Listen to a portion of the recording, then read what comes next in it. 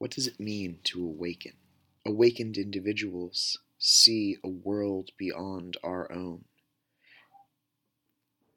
To awaken is coveted, and those who have awakened prized highly by not only the awakened, but by all. Awakened are visionaries. Awakened are powerful tools, but an awakened mind is a critically thinking mind. An awakened mind is not so easily bent. It is a dangerous game to try to control one who has seen beyond the lie that is reality. And that is exactly the game that is being played at the highest echelons of the government. Warning. The following contains mature content, including violence, body horror, death, and suicide.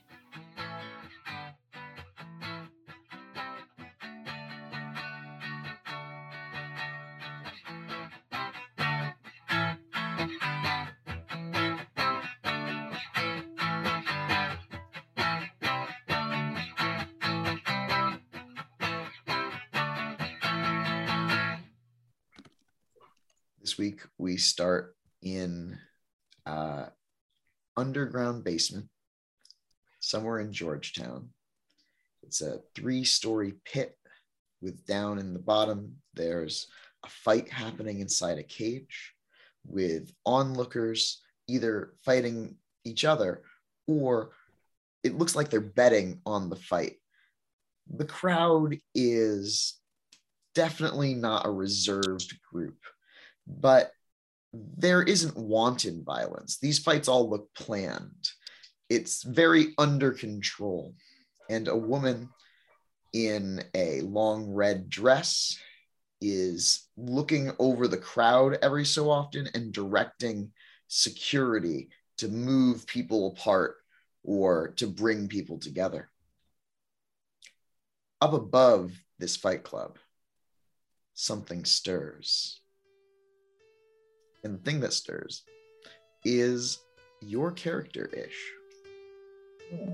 My character, Gabriel de la Guerra, awakens from his daytime slumber in his office in the fight club that he owns, the Pit, and he goes about his normal nightly business of overseeing the club. Are you walking the floor or are you staying up in the office? I'm staying up in the office just watching the video cameras. The monitor. Yeah. Highlights of the fight? Yeah, there's generally some interesting fights. Usually the fights don't pique my interest that much, but tonight there seems to be some pretty interesting brawls that gain my interest from time to time. Because those generate more cash for me. So yes, direct correlation of interest. At the moment, there's someone fighting with like a spiked chain, and there's actually quite a bit of blood on the ground. So that's pretty exciting, right? Yeah. But unfortunately, the fight is brief, and the rotary phone in the room begins to ring. Well, it's hardwired, but as you pick it up, there's still static on the end as the electricity reacts to your presence there. Gabriel, there's excellent results coming in from the fight, but there's a woman here, South Quarter, and you see that down on the floor, your manager, Danielle, is on a phone, like a cell phone, and is indicating the southern quarter where you see a woman completely out of place. She's dressed in tight-fitting jeans and like a denim jacket with long, straightened black hair and blood red eyes. She doesn't seem to be looking at you, but even at this distance, you can feel her presence.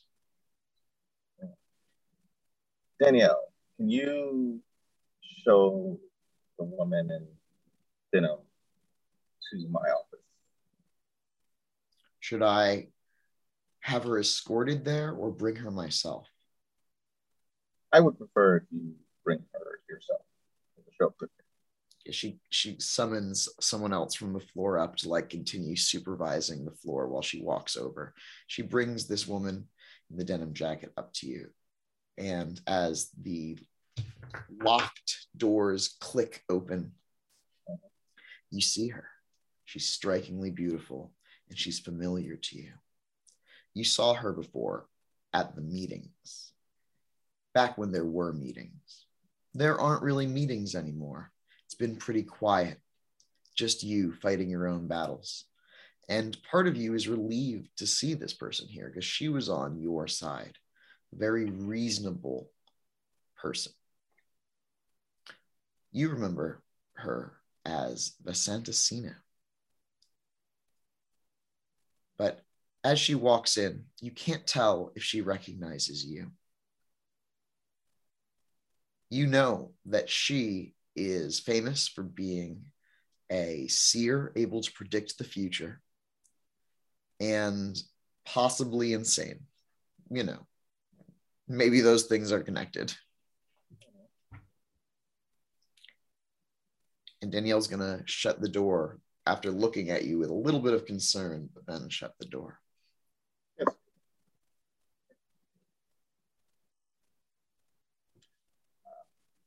Welcome to my establishment, Vasantasina. Thank you, but I don't use that name anymore. You may call me Selena. Very well. Selena, would you have a seat? And do you care to enjoy any refreshments?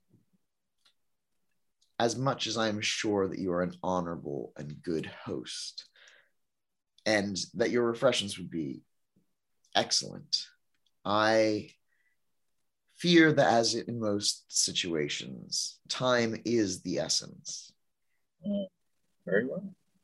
And it's just for her to take a seat, and I walk over to my side of the office and take my seat. You must have heard that I can see things, visions. Yes.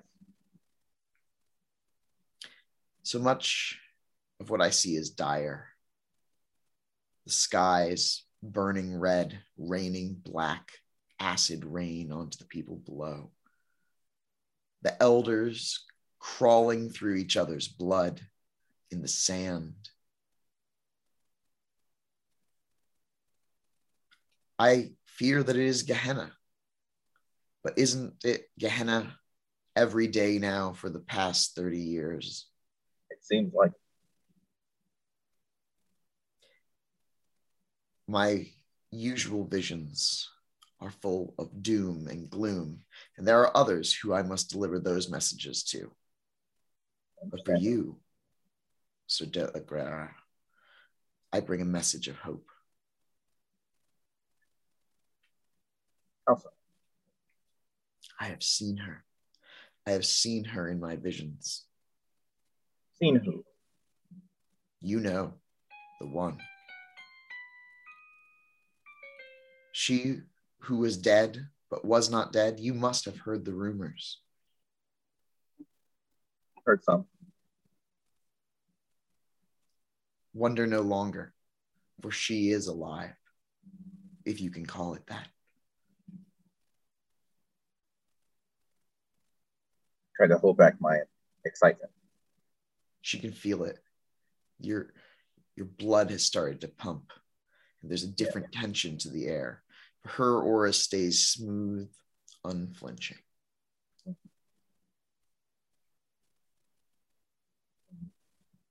What have you seen in these visions? I have seen her kept in a place far from the light of the sun. A place that no mortal man might place her. there's an otherworldly presence that is responsible for her disappearance. I believe that it serves our foes.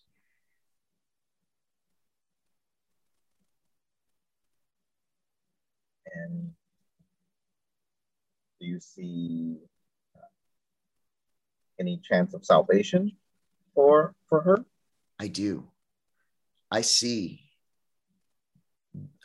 beings coming to her, entering into the chamber where she is kept. If you could follow them, be with them, then you could be there as well.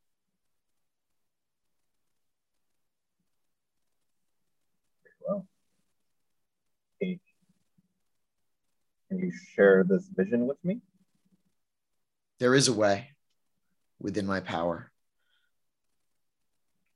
But to do this, to see as I have seen, you must drink of my blood.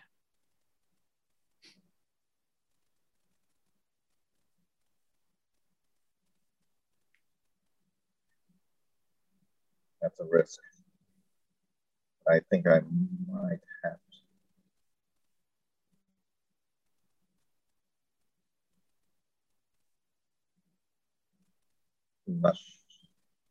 I must find her.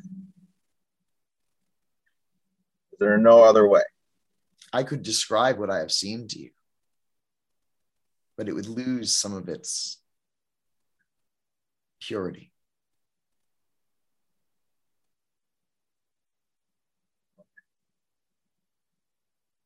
I do not take this lightly. And I will not abuse your trust. I have waged for thousands of years against the blood bond. I would never allow one to willingly become my servant. Then if you will permit it, I would be honored if you would share your blood with me. And she extends a hand. And I take it and just give her one last look in the eye.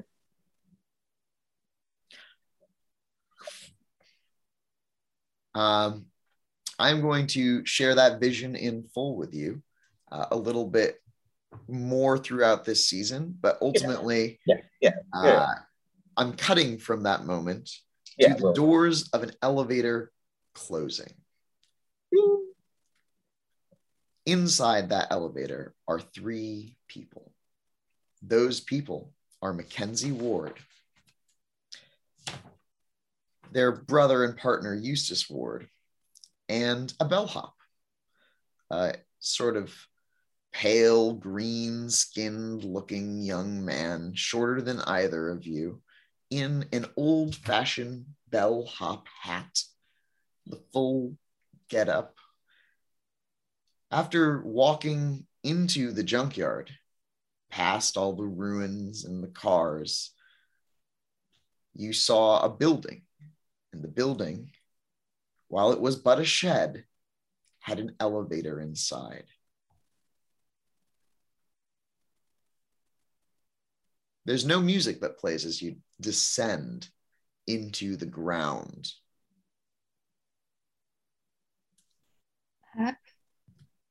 Kenzie leans over to the elevator operator and asks if he's wearing the uniform ironically.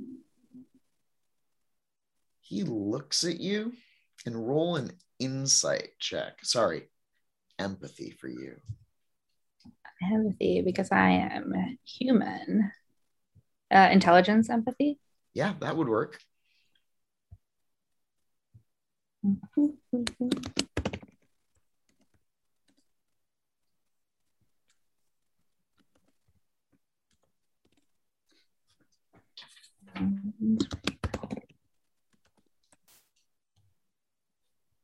So that's 1, 2, 3 successes. Okay. With 3 successes, you get weird vibes off this guy. There's something up with him. He doesn't immediately answer your question, and his eyes look kind of like glass, unnaturally like glass. I lean back. Bellhops aren't even a thing anymore, are they? Definitely Still not. we're the 21st century, right? This is the...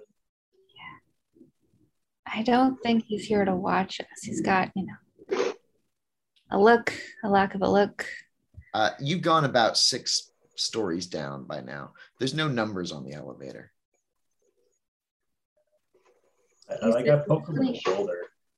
I'm like, hey, bud, so how'd you land this gig here? He looks at where you touch him, and even through his clothes, you can tell that he's cold. He just blinks a real big blink at you, and then he opens his mouth.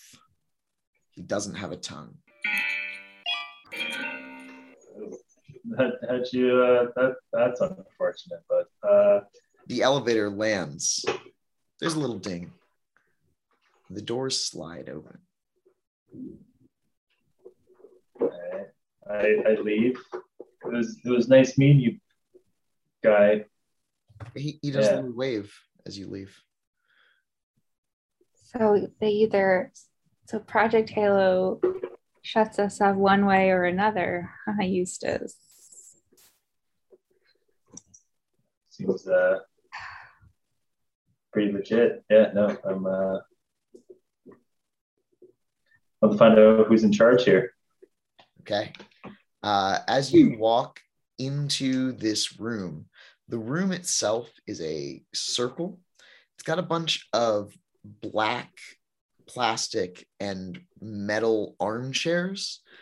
In fact, it looks very much like maybe an airport waiting room. There is a little desk. It's not in the center of the room, but it's directly in front of you.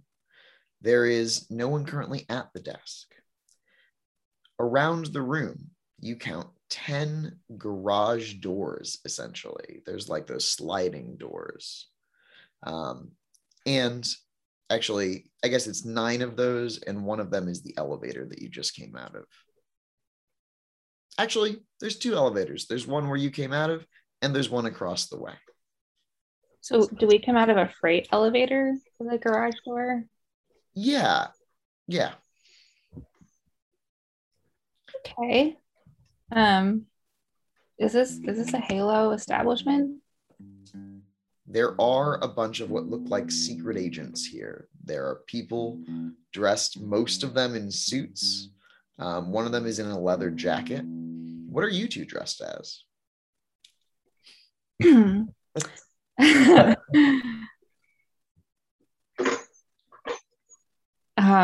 Kenzie is in. Oh, did you go? You can go first. No, you go first. Mine's very boring in comparison to yours. Kenzie is in lime green and purple leopard print leggings with. She's gotten in trouble for wearing non-work appropriate shoes, so she's wearing like black sneakers that she just picked up at the store. But she also has a teal striped long sleeve shirt and a like a lavender shirt that has a bunch of like kawaii demonic symbol mixture on it. There's like a Ouija planchette, but it says Meowgy on it. It's little cute cat faces and daggers and hearts, and it's a Lisa Frank occult line, and then a very bright orange vest, and then there's a bunch of patches on it with like unicorns and the stars, and then like rainbow heart earrings, and she has her regular teal mullet that she kind of fluffed up today, so it'd be like extra big, feeling kind of jazzy going to this cool new work assignment. Everyone is looking at you. Puts up the peace sign. Some of them look away in like uncomfortable silence. Others, like, there's a clear like eye roll. There's definitely not a lot of reception to the peace sign here. No one peace signs back. Give myself a peace sign. Like, yeah.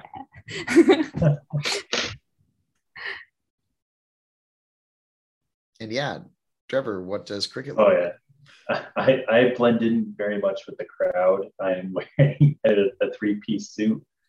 I catch one of the gazes of one of the guys rolling his eyes, and I'm just like, You I recognize? see this. No, he's a secret agent. He's behind you. I also had a lot of glitter, but I try very hard not to get on things because I have been told not to get it on things, but I forget and I'm still glitter. Yeah, there's glitter in the elevator. There's glitter through the junkyard to the secret elevator. But yeah, Cricket, you actually recognize one of these people here. A man named Edgar Rohde is standing next to a woman. They're kind of tense. all right, yeah, I'll go up to Eddie and sort of come up behind him, pat him on the shoulder, like, hey, Eddie, I haven't seen you. God, how long has it been? Feels like 100 years, he says. So yeah, what's new? Do you know what are we waiting for? He's got a kind of paranoid look in his eye. He says, I don't know. We all just showed up here a few minutes ago, one at a time. No one's been here to greet us or say anything yet. But maybe we're not supposed to talk about it, he says. Sure, I'm sure we'll get a debrief soon enough. Yeah, it's so unusual. What was going on with that bellhop guy? I've never seen anything like that. What bellhop guy? You came out of that elevator, right? Yeah. Yeah, they're right out of Beetlejuice bellhop. Yeah. I don't know, I guess maybe he was on his lunch break or something. I don't know. It was very, very unusual.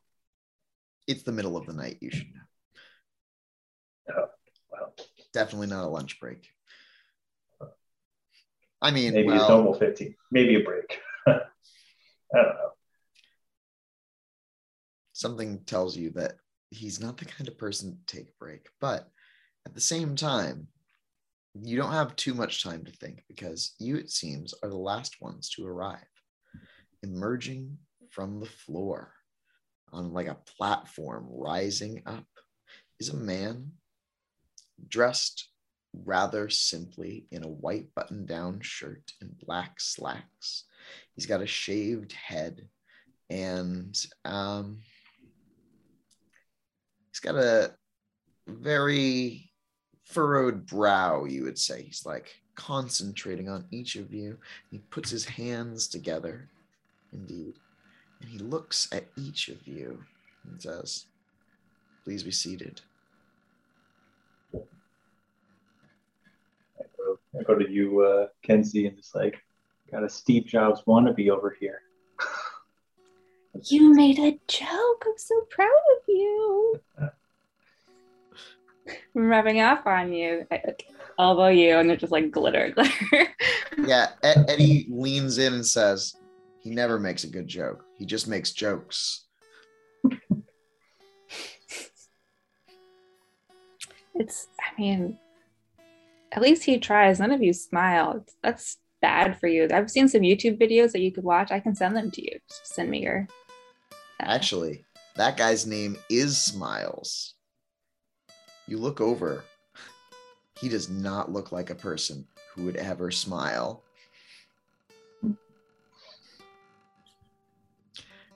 Behind a camera, too small to be noticeable by the naked eye, in just another room, is Gabriel, along with some other people.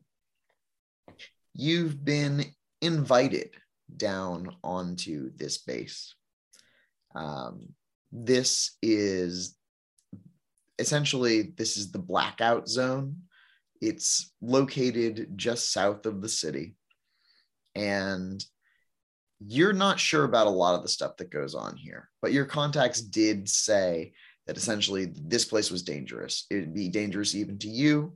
They didn't recommend that you go down there, but yet at the same time, this is where they are. You're watching them through the cameras now. You know that you could go into that room at any point, should you choose to.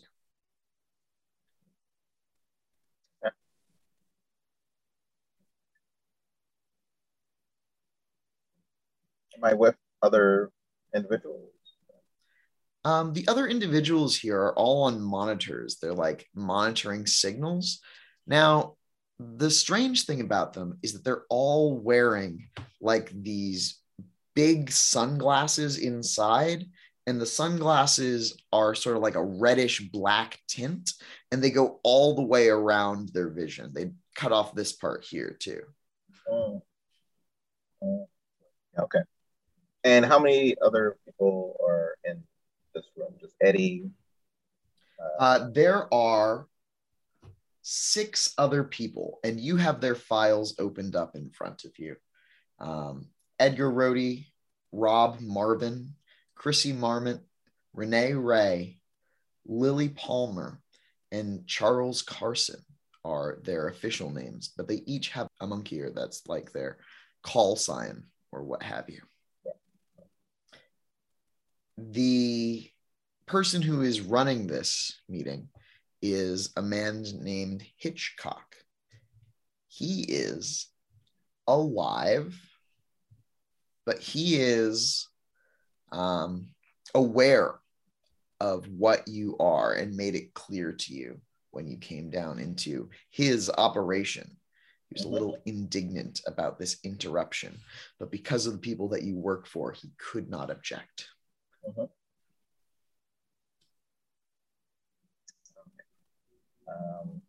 And is he in the room with me? Yes. No, he has actually entered into the room with them. He is that guy in the white button down, the Steve Jobs wannabe. All right. I just want to watch that for a bit.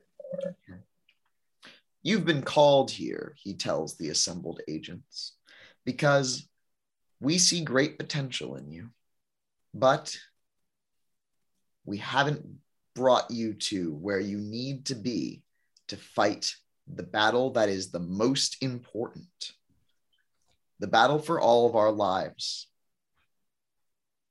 If you succeed here, then you may well be responsible for safeguarding some of the most deepest secrets in all of American history. It is up to each of you to steel your will and your mind. Be ready to accept anything. I'll need you all to turn over your sidearms now.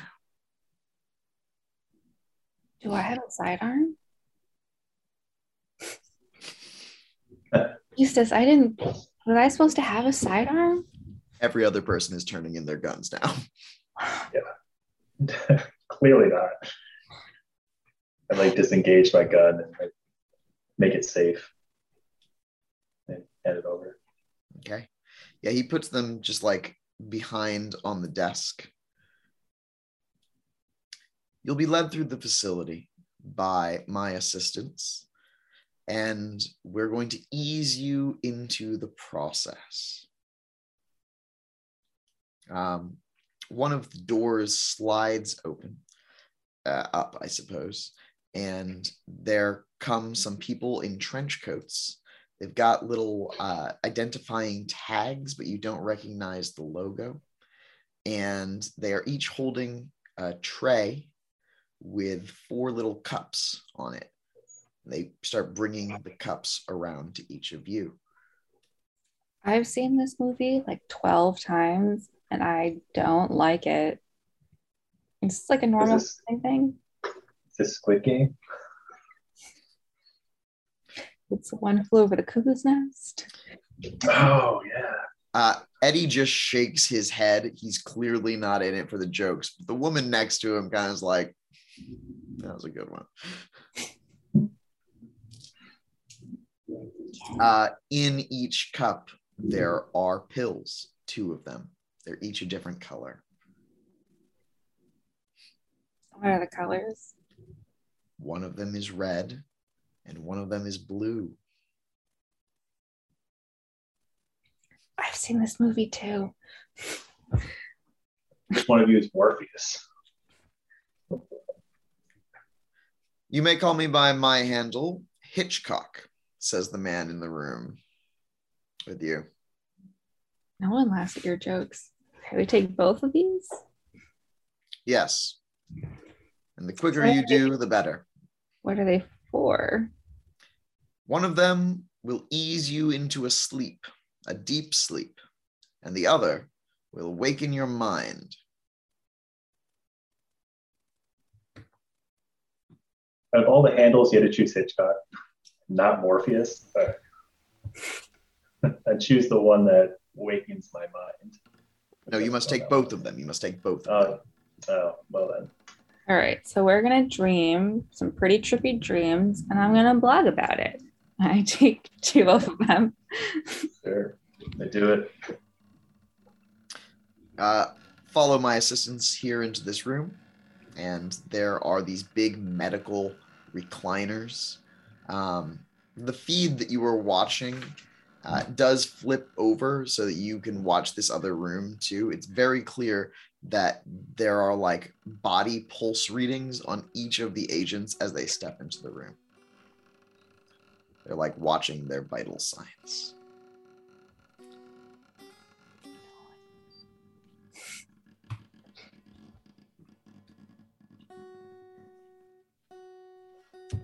You sit in the chairs, I suppose. Yeah. And it's not long.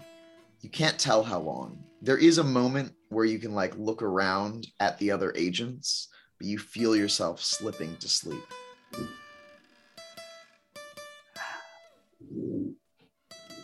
I die, it's your fault, Eustace. I take no responsibility. And suddenly you're in the most vivid dream that you've ever had. What is your dream there, Kenzie? Is this a positive dream or a negative dream or both? Yes. Yes, okay. I'm in a forest. The sky is orange. That's really the only noticeable color because everything is pretty dreamy, so it's more or less in grayscale. The forest has brick roads going through it and these giant mushrooms. Walking through the path, there is this giant castle that is clearly made out of something organic, or not made out of, it is an organic castle, this giant structure with turrets and a whole thing towers. There is no windows because there shouldn't be holes in flesh exactly, but there are like one entrance that's kind of like when you look at an ear, like a canal going through it.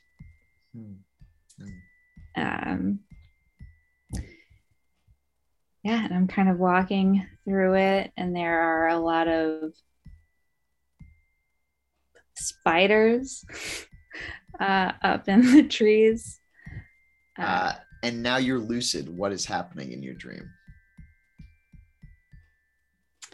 I'm kind of going, whoa, this is weird. This is like kind of Disney stuff you find on channels you're not supposed to be surfing. I'm going to go, hello, spiders. I don't have a phobia of spiders. Hello, spiders. They look very much like Disney cartoon characters, almost two-dimensional as they look at you. Do they have multiple eyes? Definitely. Yeah. Are they the cute cartoon eyes or are they the vicious evil eyes? You know, it's somewhere in between the two. They're not quite adorable, but they're also not perfectly realistic. So there is something charming about them. Hello, spiders. So, will you tell me which way I'm supposed to be going on this glorious path forward? They do this thing with their hands where they point in one direction, and then they point in another direction, and then they point in another direction, and they point in another direction. And you're looking at where the hands are crossing each other, and you're finding yourself brought deeper and deeper into that singular point. At which point we come back over to another very different dream. Where, Eustace, what is your dream? So I find myself in a swamp. And it's not like a typical swamp. I guess it's a very dense forest, but does have like a swampiness to it. The air is thick and foggy. And I'm like just wandering around, and I stumble across a person who's like sitting on a large rock, and they're clearly in like a meditative pose. And I'm like, hey, excuse me, can you tell me where I am, where I need to go? And he like still in the meditative pose, completely ignores me, and I get a little bit closer, and I'm like, excuse me, and he opens up like one eye, and he just closes it and ignores me, and he just says, go away. And I'm like, rude. And I go to turn around and then realize I'm in a totally different spot, still in the forest, or the swamp forest, in the middle of nowhere. But I turn back around and the guy's completely got no idea where he went.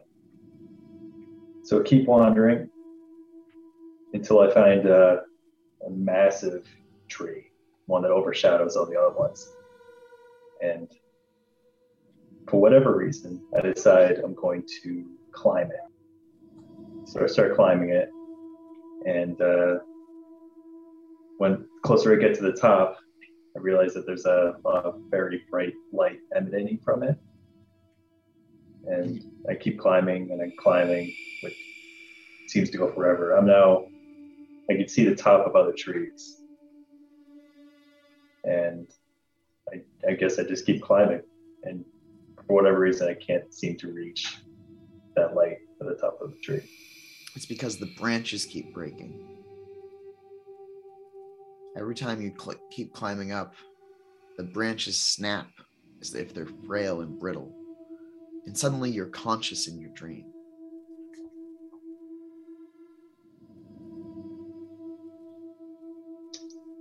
All right, yeah. And I notice I'm really, really high up. And In fact, not particularly cool with it. As you look down, you see that the ground is just covered in bones and bodies of people who have fallen from this height. You are so high up, and you can just see the bodies all around. Let's not fall down then. And it is at this point at which both of you are electrically shocked awake.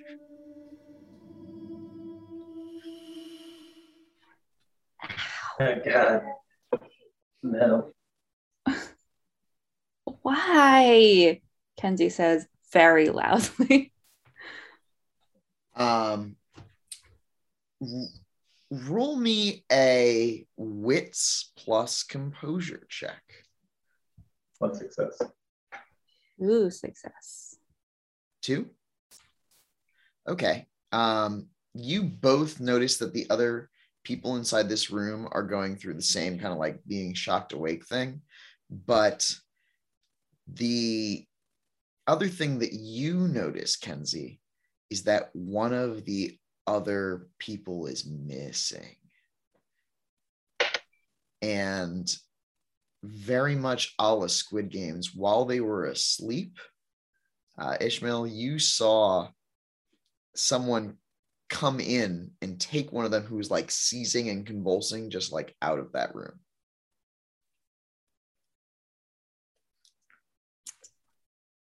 I'm gonna ask Yusuf, wasn't what's her face sitting a couple chairs down?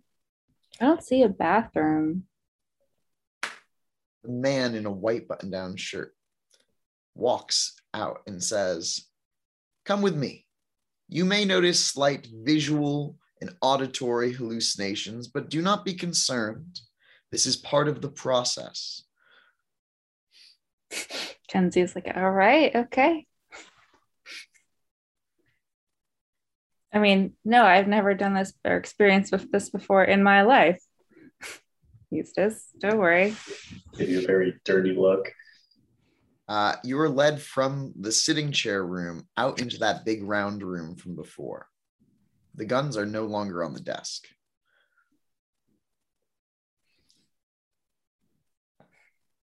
I will return to you shortly. Those of you who do not survive the process, your families will be compensated. And he begins sinking into the floor. Excuse me? What? I did not. I read the terms and conditions. I signed nothing like this at all. What? Inside the room that's observing this, he walks back into that room. So Hitchcock has now joined where you are, Gabriel. And he's looking at you, trying to like assess what you're thinking. It's very interesting that you keep these cadets, I would say, on their toes. It's very, very in the dark. What's going on? For what is about to happen, it must be completely unexpected. What happens next is that one of the doors slides open, and behind it, you see a horn, just a single 6-foot-long jet black horn.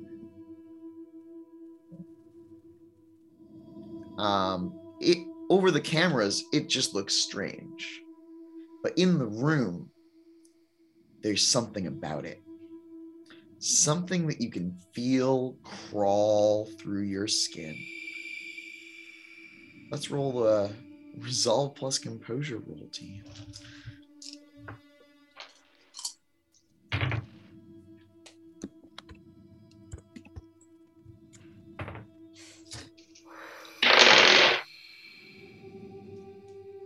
Two. Zero. As you look at it, you begin to cry because there is something just so beautiful and wrong about the horn.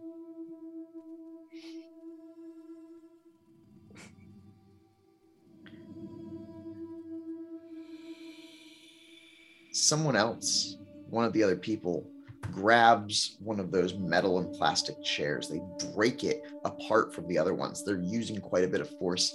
And Kenzie, you're unable to look away. But you are able to look away, Eustace. What do you do? So someone is grabbing a chair? Yeah, it's that guy called Smiles. He's breaking it off of the other chairs.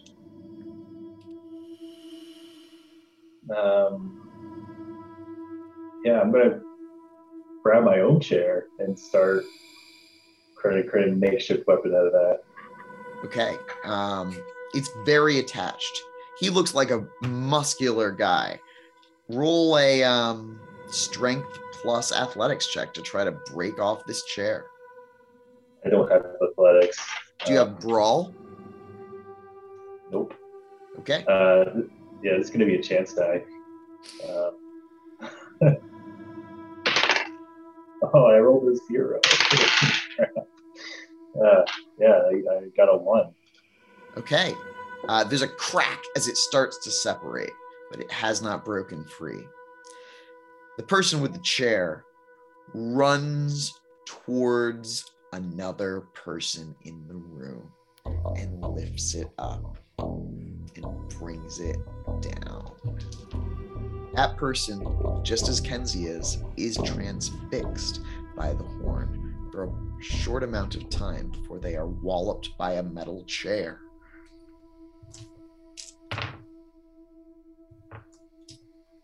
Yep, that's what's happening now. Kenzie, what are you doing? Thinking, saying. I like slowly get up and try and touch it. Yeah, of course. Because like I probably have my phone because they wouldn't take it away. They took away guns. They didn't take away phones. No, they did I'm not. just gonna slowly get up and just take it. Oh man. So here's the thing. It doesn't show up on your phone. It is just like a black hazy outline around where that horn should be. Like no ghost cam. This is just a phone. But it's so beautiful. So I'm gonna take a picture like that and then try like 3 other filters, and it doesn't have any effect. No. Every single picture just has that haze there. Does that knock me out of my being obsessed with it? No, it doesn't. And you can hear something whispering in the back of your mind. And it's definitely saying something to you if you want to listen to it.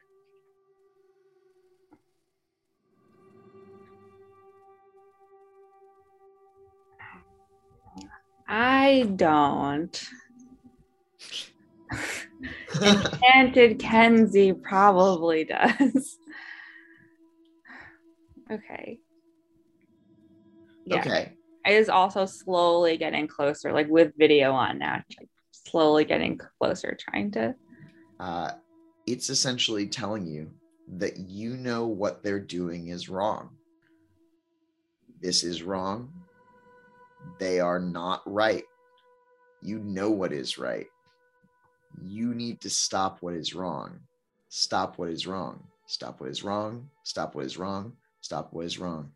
And as you think those thoughts, that person bringing down the chair is just like wailing into this other person. Another door slides open at this point, and the horn door slides closed.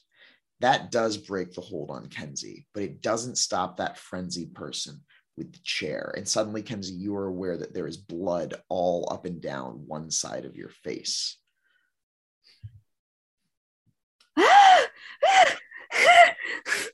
I'm trying to get it off. No, that evil. The door that opened on the other side of the room, there are people who come through with like tranquilizer darts and like light up that person who is beating the other person with the chair.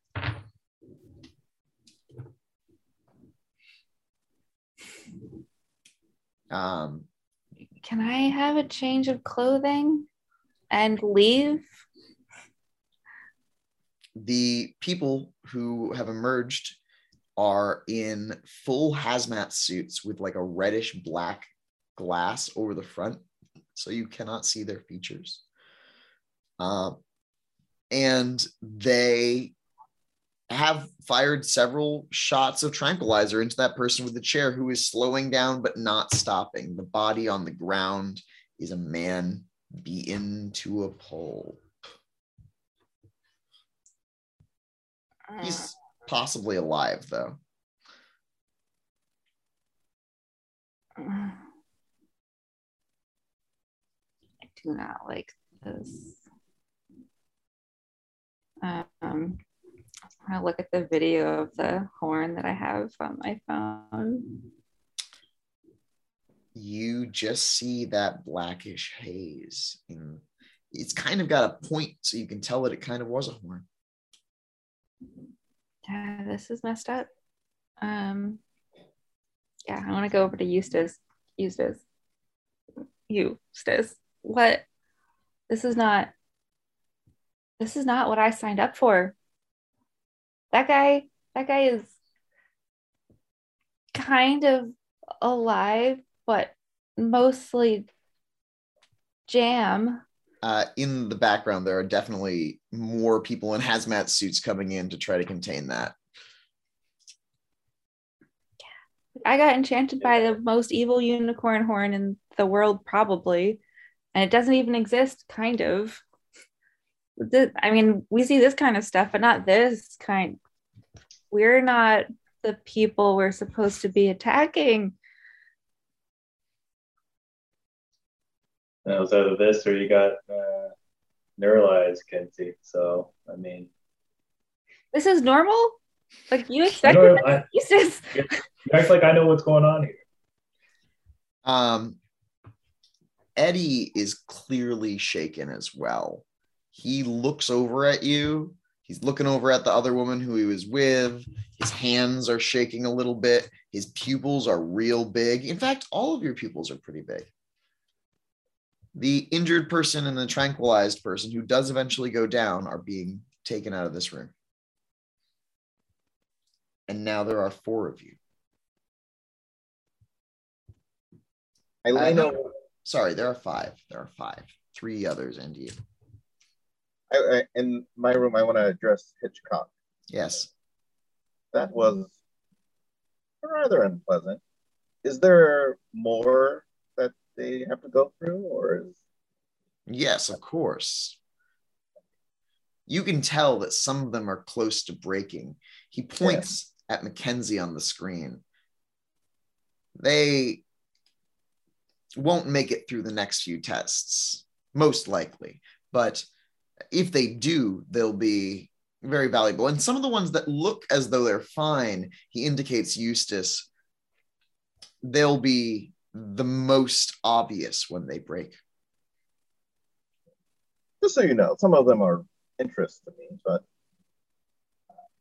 continue with what you're doing, gathering information myself. Yes, well, they'll be more useful to you and our cause, I'm sure, after my training is complete here.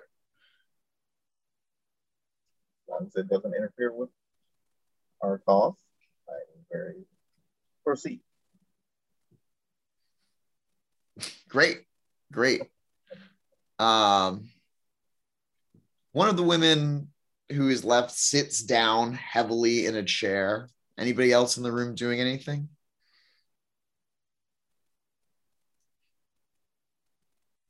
All right, Eustace. For posterity, so we can tell Mom at Thanksgiving, this is your fault. One of us loses a limb. And I put my arm around Eustace and I take a sad selfie. Like I do like a weird smile. It's not like a good smile. It's like it's better than last year's Christmas photo. Yeah, I don't even know what I'm doing. I guess I'm not trying to break that chair apart anymore. I guess I'm actually probably going towards the door that was next to the garage, the door with the horn. Very curious what's going to come out behind that. Maybe there's like a way I can close it. It doesn't look like it would be easy to close. It's probably got a pretty strong gearing mechanism. And what happens is that as you reach it, it does start to open. And there's like a light coming from within. Almost like a golden Pulp Fiction-esque light. Like you're blinded by it, but you're also enticed. Are you just going to stand there as it opens? I'm going to back away a little bit. All right, you take I'm going to keep taking. Yeah. Give me a dexterity plus athletics check to back away. I don't have athletics. It's probably bad I don't have that skill. So yeah, you have a -1 penalty, in fact, to this roll. All right. I do have dex though, so.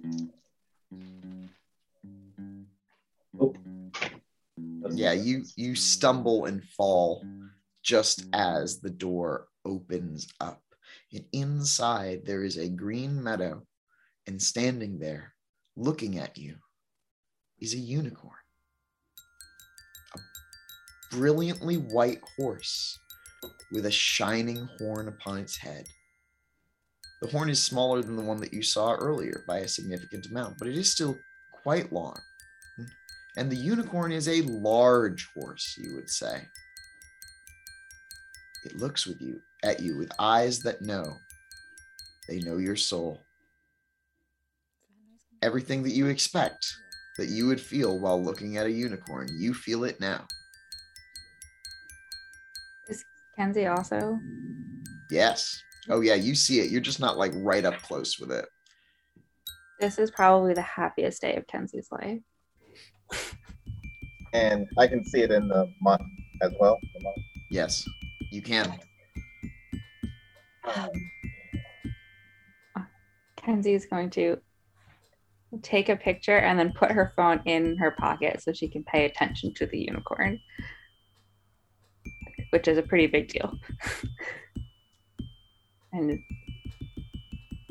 go, Eustace, you didn't tell me that unicorns were real.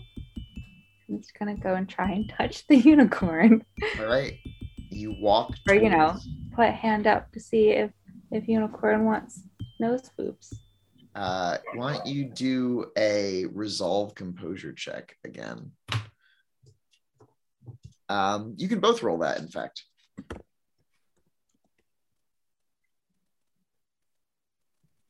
Not fine. I failed. I got one success. Okay. Yeah, you walk towards the unicorn. The unicorn's so great. You put your hand out. It's for nose boobs. The unicorn walks right up to you, and you get nose boobs from this unicorn. No one else in the room is moving. Eddie is making a noise, but Kenzie is not aware of this noise. It's like full on anime sparkle eyes with like the light going through. Like, this is the most beautiful thing in the entire world. Big shiny tears. Boobs. Unicorn boobs. Just saying unicorn boobs over and over, probably. Is the unicorn doing anything else besides like putting muzzle in hand? You feel the unicorn's sadness. This unicorn longs to be free. I'll find a way, unicorn. I'm just getting close. I'll find a way, Mr. Unicorn.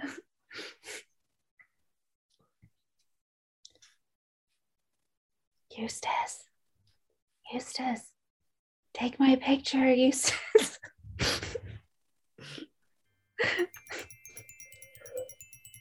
I'm very uncomfortable with this situation.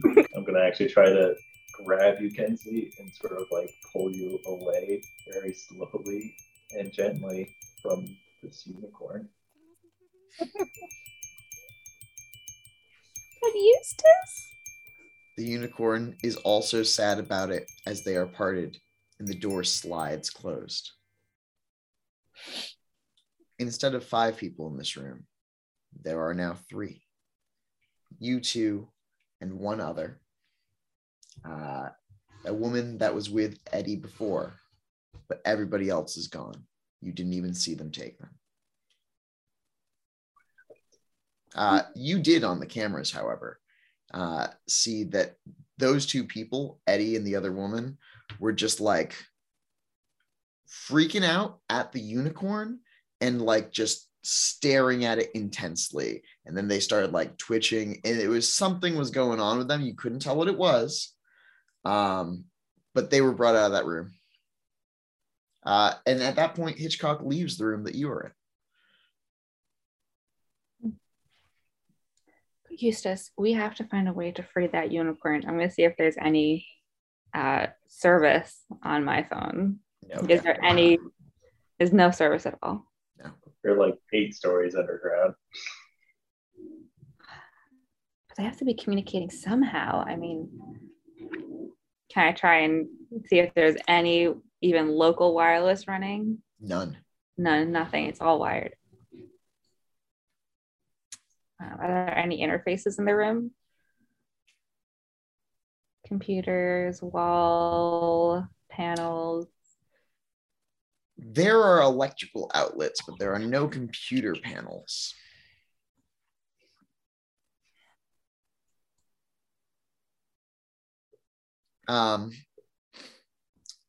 Hitchcock returns to the observation room. He looks at you and says, I'm now going to assess their viability. Would you like to come with me?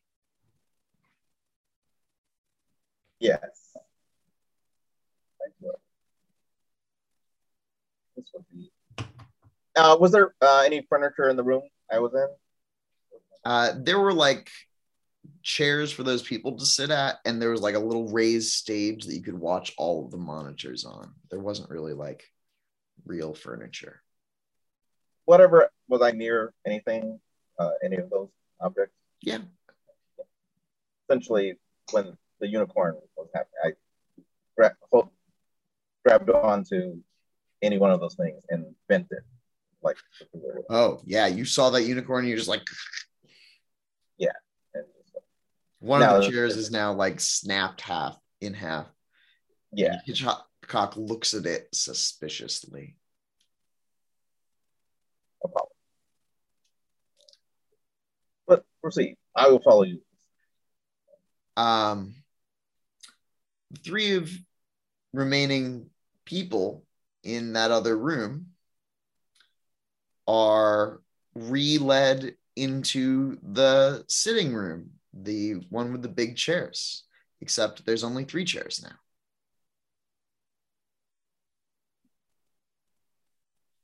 I don't know what's going on here, but they are clearly keeping some of the most majestic creatures in the entire world and universe down in a stinky basement, and that's already against the, I don't know, FDA, I don't know, animal stuff. PETA, they can't be doing this. Is there anything that you know about the situation where, like, if I, you know what, never mind. They shouldn't be doing this, and someone should do something about it. At this point, Hitchcock enters into the sitting room, and accompanying him is someone who is not dressed in a lab coat. Gabriel, would you describe your character as they would appear entering this room? Absolutely. I walk in. I appear to be a human male, generally Hispanic ethnic heritage. I'm roughly 5'10", roughly 175 pounds, muscular build. I dress in a black suit, very expensive suit, very fashionable, with a nice gray shirt. And also, I have a very intricate haircut of a beard on my face, and stylish hair cut and parted. And I am wearing sunglasses as well, akin to Morpheus, essentially round, black circular sunglasses. That doesn't appear to be bothering me at all for whatever reason. And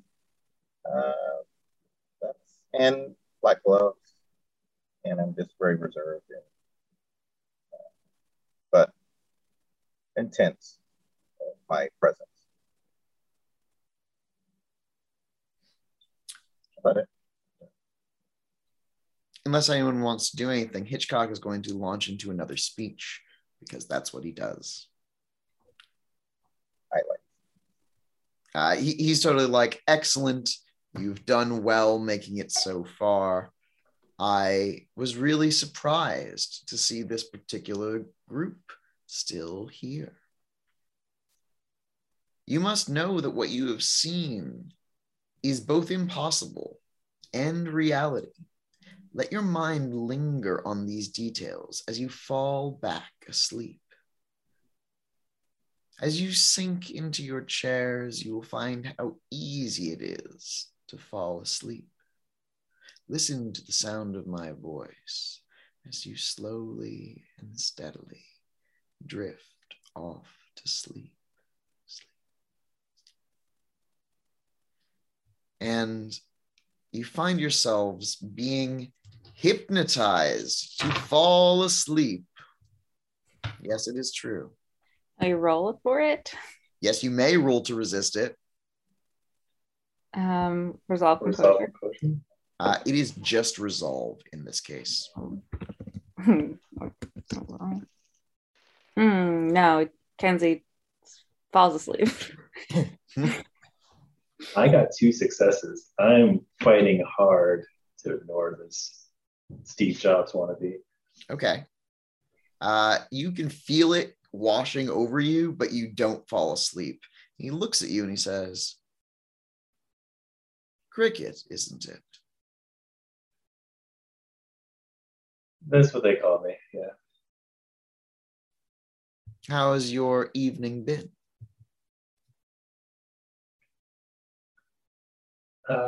One of many curiosities. And you've seen curiosities before. You seem to be handling this quite well. Certainly isn't the first time, no. If we simply needed you to be able to handle this quite well, then I suppose I would let you continue on. But there's something powerful when someone breaks and his head breaks open into hundreds of eyes and he's staring into you and he's staring through you. And roll another resolve check. I don't sleep for this. Yeah. 2 successes again. Not enough. You feel not sleep, but an intense burst of terror like you've never felt before. There is just an irrational fear that flows through your mind. This isn't possible. This isn't right. Something's about to happen. You can't tell what it is. And then you lose consciousness. You should know, Ishmael, that on the outside, his head did not break into 1,000 pieces. He just looked at him really intense. And then there was a moment of real concern from Eustace, who then passed out. That's right. Okay. Interesting technique. Yes. Have you not seen arts such as these before? I have. Here and there. I am as Hephaestus, wielding his hammer. I will make great works of these. But first, we must make sure that the steel is not flawed, that it will not break when we bend it. I understand. Important. The forging is important. You have a mind unlike others that I have touched before. I find it very curious. Allow me to join you. I will not shape anything while I'm there. I'm not sure if I could. I will show you what they are finding, and I will prompt them into a childhood memory. Eustace, you're in a childhood memory now. You do remember that guy with too many eyes, like a lot too many eyes. They did say that we would hallucinate from those drugs, possibly. So for sure. That's what I'm thinking it was. What childhood memory are you in? Oh, I'm in the I'm at the Ward Estate, and just like in the greens there. Oh yeah, there's a party Probably going on. But you're a I child. imagine I'm like a kid. I think Mackenzie's there. We're playing like hide and seek, just running around the grounds, just ignoring the party, trying to, being kids, running around doing kid things. Yeah. Something terrible happens at the party. Something that you might not remember. What is it?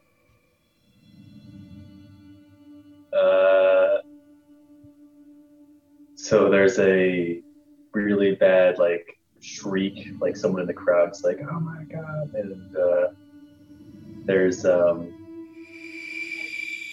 person there that dies for no particular reason, or at least doesn't seem obvious. Yeah. To what I remember. You see your great-grandmother leaving in concern as people flock around this body who has dropped to the ground, a beautiful young woman. And that was the first time that you saw death. You can't believe that you didn't see it before now. Mackenzie, what's the first time that Mackenzie saw death?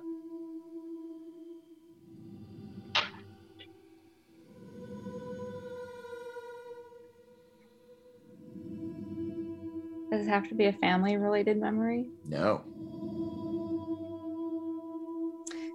Kenzie was relatively sheltered from things. Was very young at that party. Super young, no relevant memories. But at boarding school,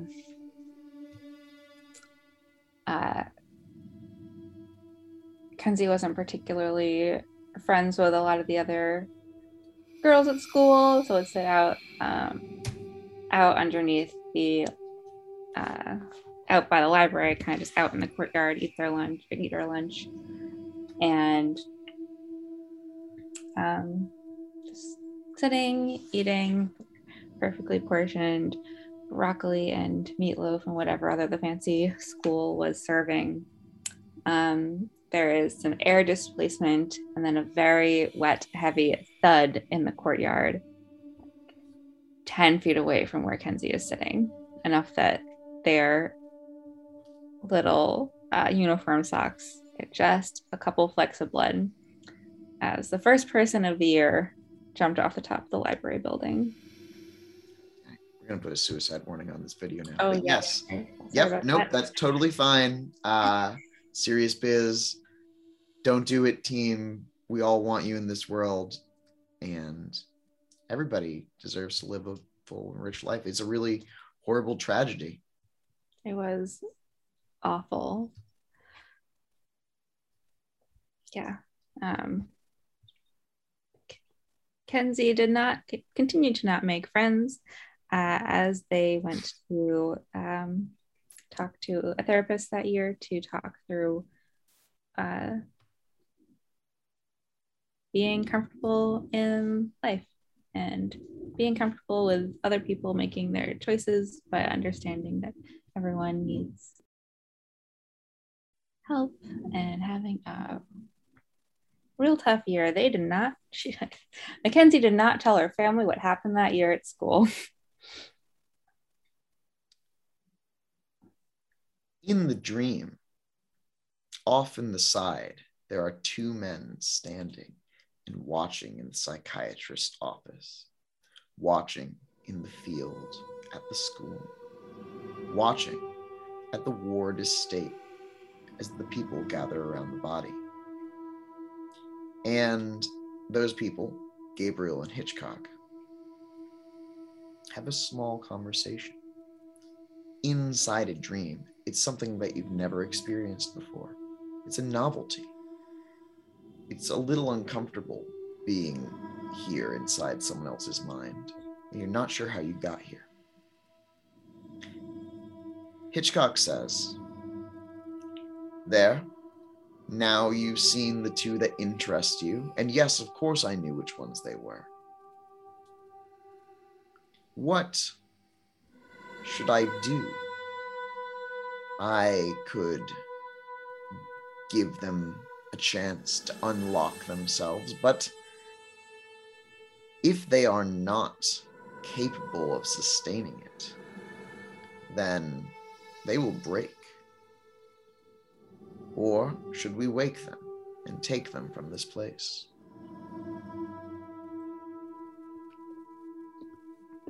No, they should push them to their limits so that they may unlock their true and full potential. Let me show you something. And there is a shift to Kenzie's memory. Kenzie is uploading secret images into lattes. There's a graphic on the latte, and it's a secret code. You don't know that much about secret codes, but you're inside Kenzie's head, so you know that it's a secret code, and it's a bunch of government secrets.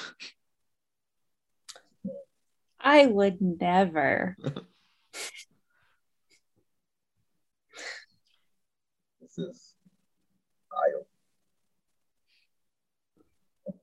Yes. I am concerned that if we empower this one, then it may ultimately work against us in our agenda.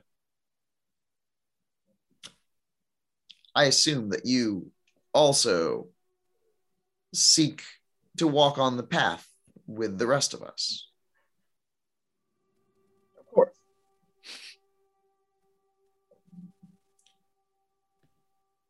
Then perhaps I shouldn't push this one. Just let it slip away. Is there any way to plant a seed in this one that maybe will? Yes, I later? could try to shape them even. But when you shape something during this delicate process, it can really change the way everything turns out.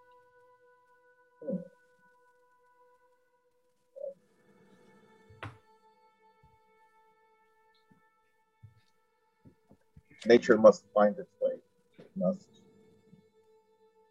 We must let it take its course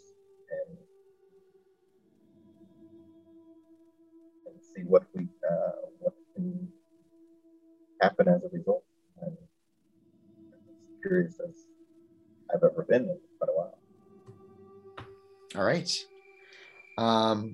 In each of your dreams. So let's start with Kenzie. There are two men there now. You're in a different dream, a different part of your life, a memory perhaps.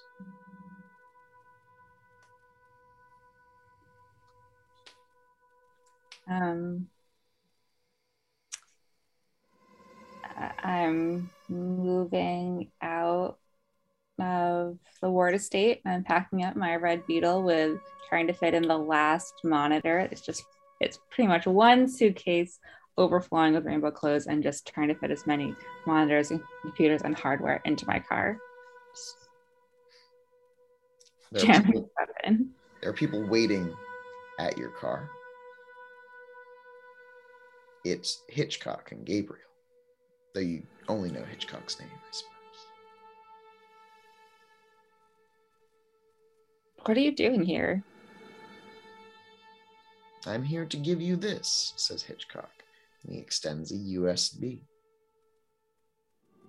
Do I know I'm in my dream? Or am I in dream brain? You are a little bit in dream brain, but this is such a weird thing that roll me a wits composure check.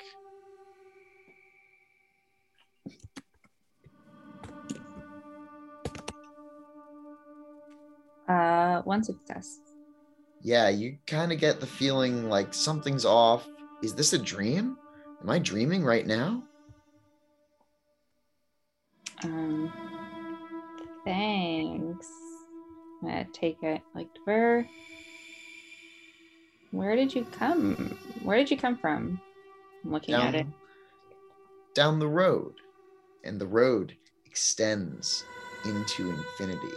It just keeps going, and they're gone, and the car's gone, and you're in the woods.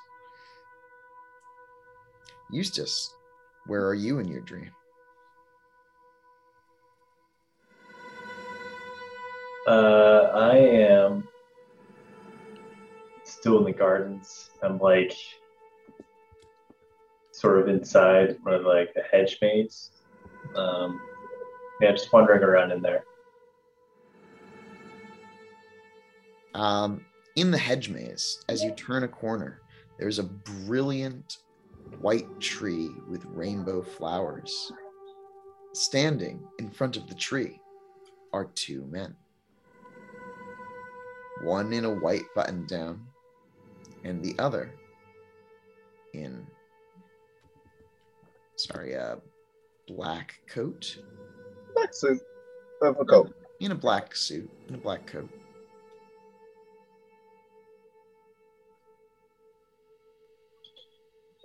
Right, and I recognize him from earlier. Sure. You do. You think that you might have seen them when you were awake, but does that mean that you're asleep now? Good question. It feels like a very realistic dream. Yeah.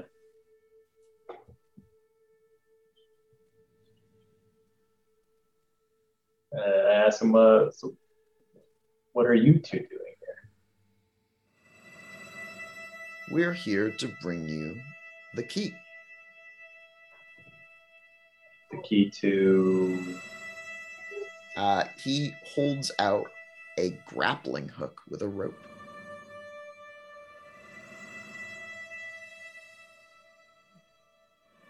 What am I supposed to do with this? You'll know. Interesting. Okay. Well, thank you. You're supposed to climb.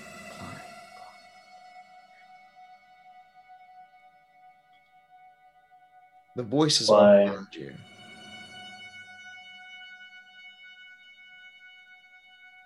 I look around. What do I see? You're in the hedge maze. There's a tree. Oh, I'm supposed to climb that tree. All right. Yeah, I sort of do one of those twirls with the hook, and I throw it into one of the bigger branches up there. Hopefully it catches. It does. And yeah, like I'll put my feet on the trunk and I'll start climbing up that way. Okay. And as you are climbing, some of the branches start to snap. You catch yourself. The dreamscape changes as you climb the tree, with the branches snapping off, and you remember this tree. This is the tree that you were in before. You feel that there are bodies on the ground. Do you look? No, I don't dare look this time. Don't particularly like heights that much. So yeah, no, I'm not looking down. I'm going to keep climbing. And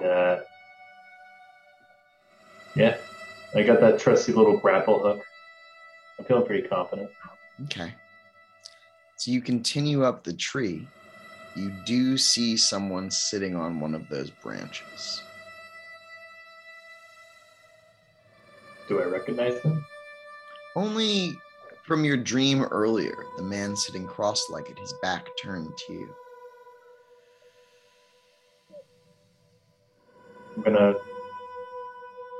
go up to that branch and take a seat, but I'm not going to address myself or make myself be known. The branch creaks underneath your weight. He's all the way at the end of it.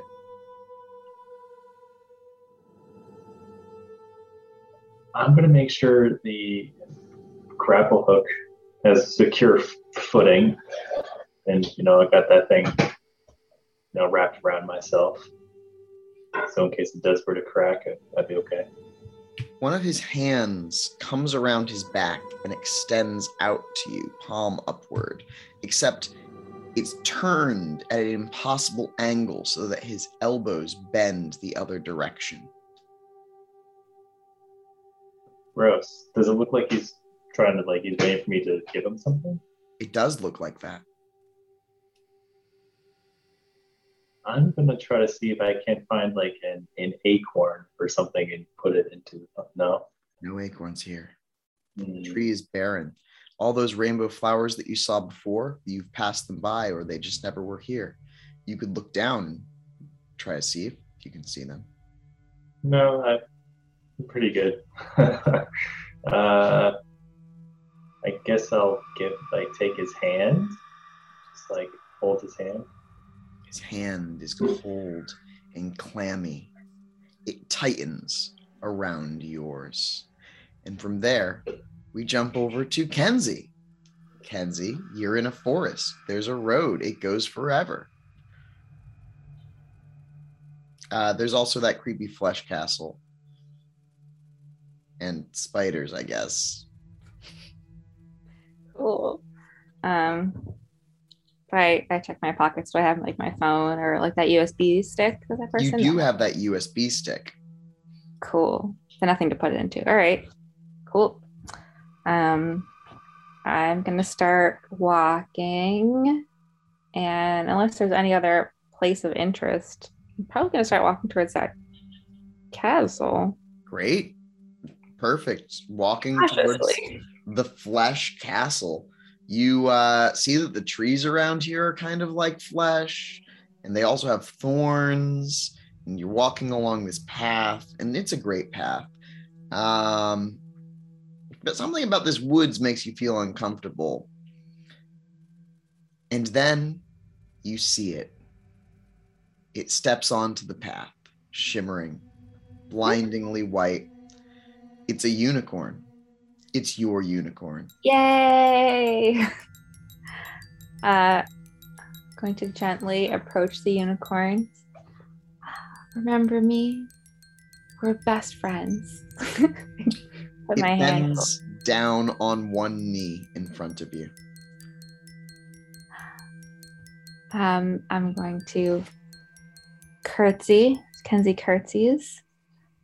And then, because I've read so many unicorn books, and goes, would you lead me to, I don't know where I'm trying to go.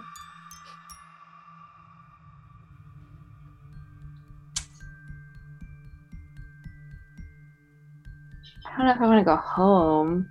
Home's not a great place. Will you lead me on a grand adventure? It clearly says yes with its horn bobbing up and Nice. down. Would it be like disrespectful and inappropriate if I asked to ride on your back? Because if that's like not okay, I will gladly walk beside you. But I just wanted to check. There's a horse shake like, mm. Cool. Kenzie is going to very carefully try and figure out how to get on top of a giant horse. Yeah, it's bent down, so it's easy for you to do, and you do it because this is a dream. Yeah. All right. Kenzie is riding a unicorn. Best day of her life. Going on. Ride the unicorn. Its hair changes to like rainbows as you are riding, just like pinks and purples flowing along in a majestic mane. And down this road, into the flesh castle, into that orifice that's kind of like a belly button, just like straight down into it, with the blinding brilliance of unicorn all around you, keeping away whatever it is that's moving out there. Into the belly of the beast, unicorn. Yeah, into the belly of the beast, and then up, a winding helix of a stair to a giant flesh computer. Man and machine alive. Unicorn, this is what we've been going towards AI all wrong. It's not artificial intelligence. It's non-artificial, totally or natural, 100% organic intelligence. Okay, I'm gonna go. Is there an interface? There is.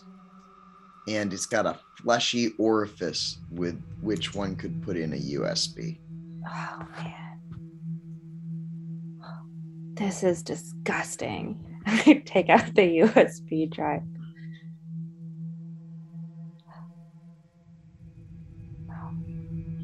My followers would use it. I put the USB stick in. You receive flashes of vision. People woven together into a web in a dark room. World Wide Web. I'm not going to lose it.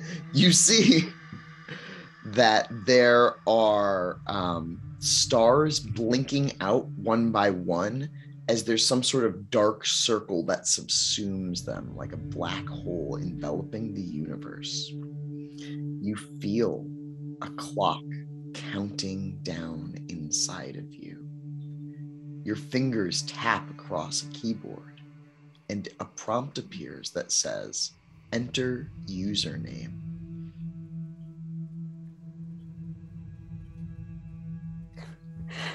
Unfortunately, without thinking, Mackenzie types in Mew Mew.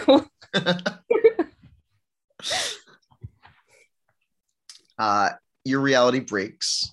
Reality is but an illusion. You see the true source code for a moment, and you awaken in the realm of fairy tales. Mew Mew is frozen again. Oh no. Cut to the backwards-handed man holding your hand, and his head slowly turns around. His eyes are closed, sealed closed with a crust, and his flesh is dead. Flies buzz around his eyes. Around his eyes? But his eyes are closed. His eyes are closed. His head is backwards. His hand is backwards. And he's holding your hand.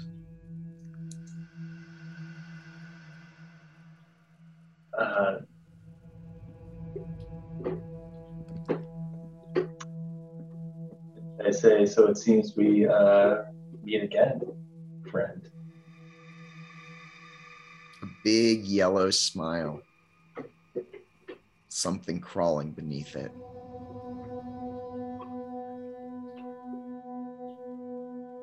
What is your name? The smile gets bigger. The bone-like gums underneath. The other hand bends backwards towards you, and it makes a motion like this.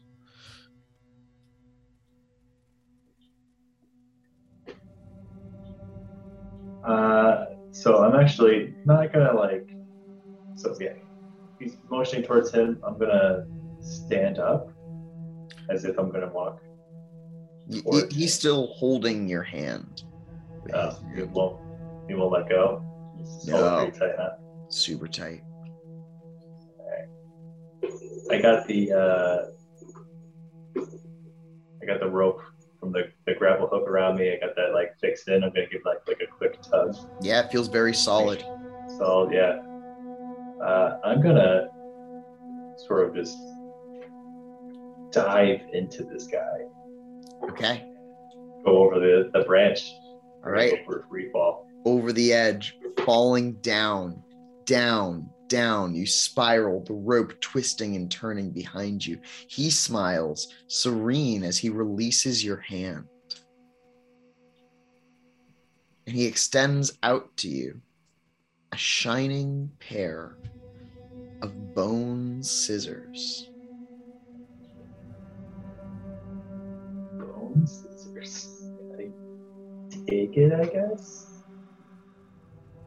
And then he makes a gesture like this. And he keeps falling. And you catch on the rope. Oh.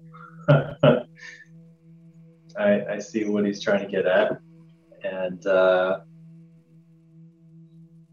I don't want to. But what other ways are out of this dream? So You think of all your reasons to live, and you realize you don't have that many. You came down here to this basement. You brought your closest living family here, willing to die, willing to do anything for the state. Right. Not very proud of that. And for that, I take those scissors and I cut the rope. You fall down, down, down into the underworld. You break through the bones and the bodies at the bottom. You break through the people worshiping around the tree. You break into the darkness and you can feel the sweet end of everything. You understand that the end is not the end. You find more, but you will never remember what was there, not perfectly. When you awaken, and it will be some time before you awaken, you find that the back of your hand has a black mark. It looks sort of like a birthmark, but it also looks sort of like a face inside a circle, somewhat like a coin.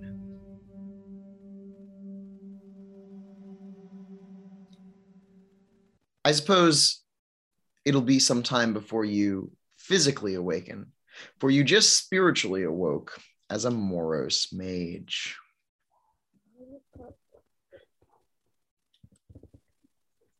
And from there, I suppose that Hitchcock turns them over to your care, Gabriel, and says, I was instructed to let you have what you desire, and you may have these. Thank you for your hospitality, and I will make great use of it. And that is where we will end this section of our story. I have thoroughly enjoyed it. I always think that awakenings are super fun to run. I also liked that you had no idea that this was an awakening until the very end. It pleased me quite a bit. Nope, I was so ready to play a hunter. I was so ready. Also very exciting. Kenzie's gonna cause some mischief. Oh dear. So yeah, I'll work with you to apply that template to your characters, and I can't wait to see where this goes. Though where it goes next is to Mysteries from Beyond the Stars. Star Mysteries. Yeah, that's right. Oh man.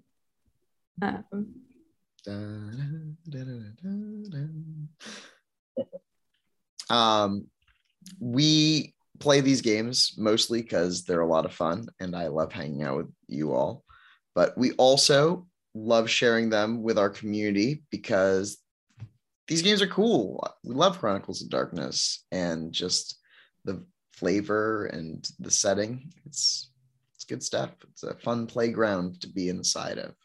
Yeah. Any last messages for people who might be watching this on the interwebs?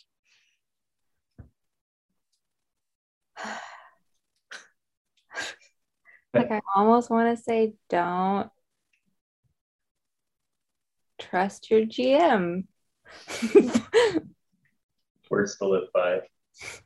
Never split the party.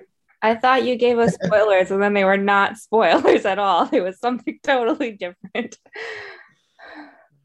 Cool. I'm excited. This is great. Yeah, I'm glad to be here for my first time. So very excited. Yes. I'm excited to see what type of vampiric drama we're getting pulled into. Me too. Vampires are drama. Yeah, there's a lot of drama. Drama is what keeps us going. pretty much. Yeah. It's always the end of the world.